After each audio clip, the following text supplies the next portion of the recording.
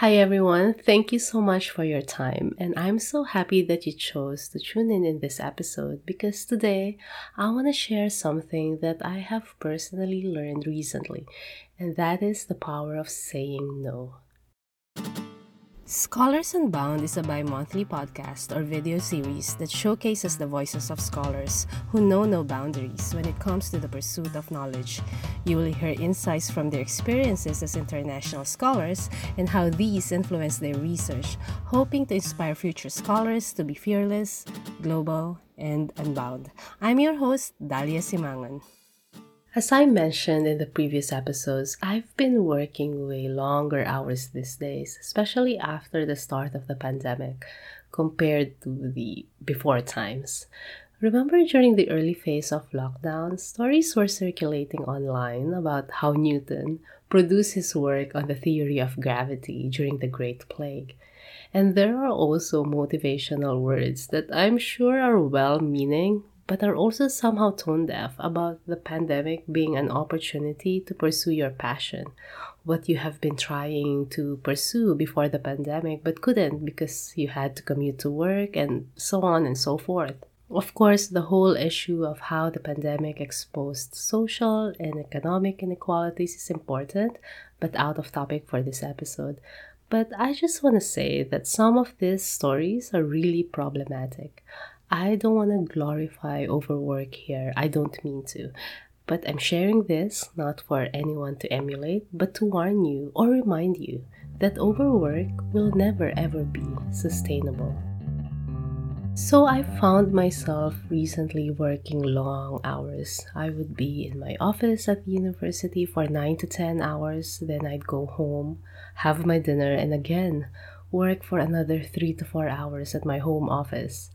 I was working until late night and on weekends to the point that it was already negatively influencing my physical and mental health. I had less time for exercise, thinking I was too busy to exercise. I had less time with family and friends, thinking I had too many deadlines for non work stuff. And I noticed that the usual forgetful me had become even more forgetful. I had a difficult time concentrating on what I was doing because my mind was always preoccupied with the next pending deadline. I also started making more mistakes in my work. I scheduled events and meetings in my calendar with wrong dates and times, which I rarely or I don't even remember ever happening to me before. I also started not liking what I have written because I felt that they were not really the best that I could write. I wrote them simply because I was meeting a deadline. I was well aware that this was not a lifestyle I wanted to be in. I wanted to get out of that rut. To get out of it, I had to first identify the reasons why I found myself in it in the first place. And I found only one reason. It's not the usual suspect, procrastination. I'm not really a procrastinator, I believe. I consider myself enthusiastic about new stuff and excited to always accomplish something. It's also not about time management because I'm quite organized when it comes to managing my calendar. I enjoy planning my days and weeks and months, but because of overwork, I even dreaded looking at my calendar because all I saw were work stuff every single day. There was no free day for things other than work in my calendar. It's also not about personal motivation because writing and research are what I love to do. Whenever I felt overworked, I would tell myself, at least I'm overworking over the things that I love to do. It could have been worse, is what I would tell myself to make myself feel better. But it never felt better. There's only one explanation for this, and I believe it would have happened with or without the pandemic. And that reason was that I bit off more than I could chew. I said yes to events, I committed to projects, I took voluntary work more than the days in the calendar and the hours in my day. I underestimated the amount of time I have compared to the amount of work I need to do. This month, for the very first time after a long time, I woke up on a weekend without having to check my to-do list. I'm finally spending time living in my home and not simply working in my home. I'm finally having my weekends unrestricted by deadlines. I'm finally having my weekends for myself, and I feel good. There's a book by Derek Sivers called Hell Yeah or No, What's Worth Doing. There's a lot of great advice in that book about time management and making stuff happen, but the main takeaway is in the title itself.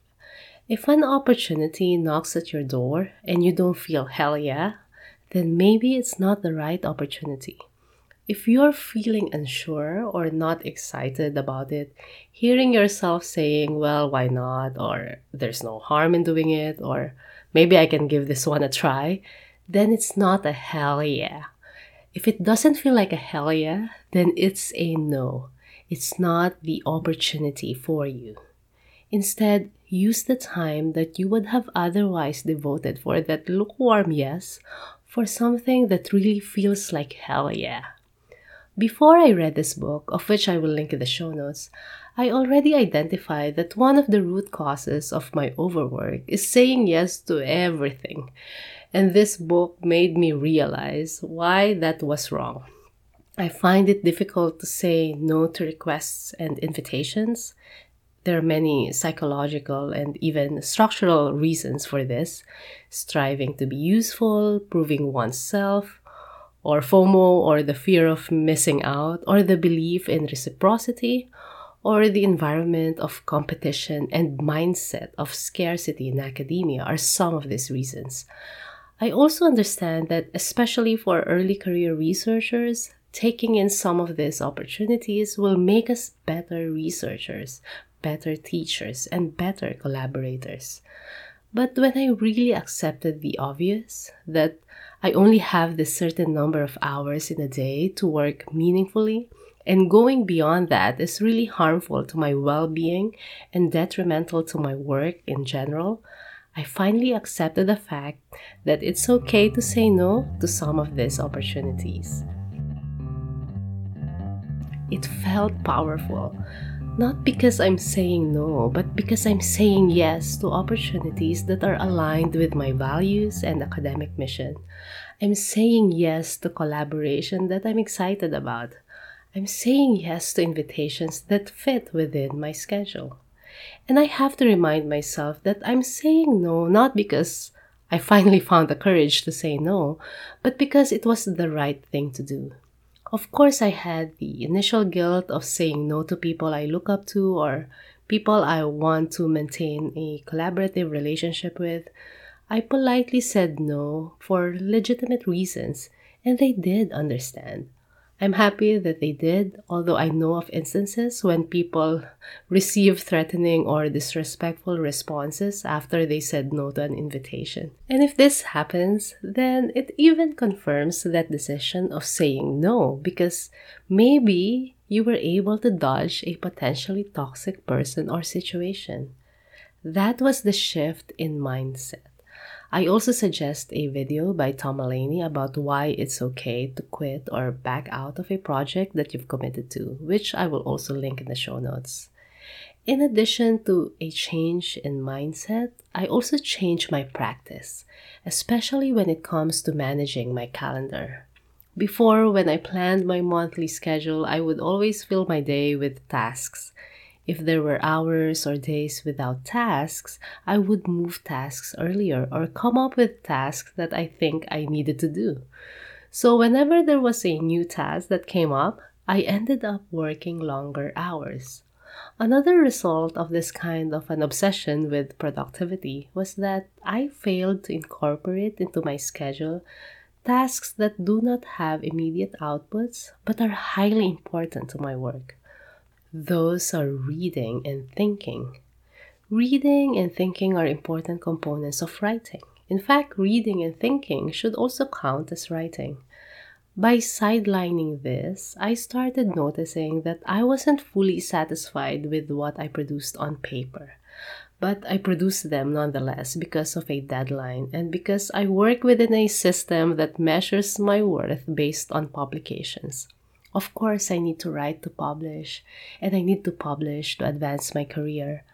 But integrating more consciously the time I need for reading and thinking will not prevent me from writing and publishing and advancing my career. In fact, I believe it will make them more meaningful, more engaged with knowledge creation, and hopefully more socially relevant. So, what I learned from this experience is that it's alright if my calendar looks a little empty from time to time, empty of more obvious work like writing or meeting or teaching, because reading and thinking are not empty tasks. And if there are opportunities that will take away my time from these valuable tasks and do not align with my academic mission and do not fit within my schedule, then I must say no. So I would be ready for that hell yeah opportunity. Thank you for listening to this episode.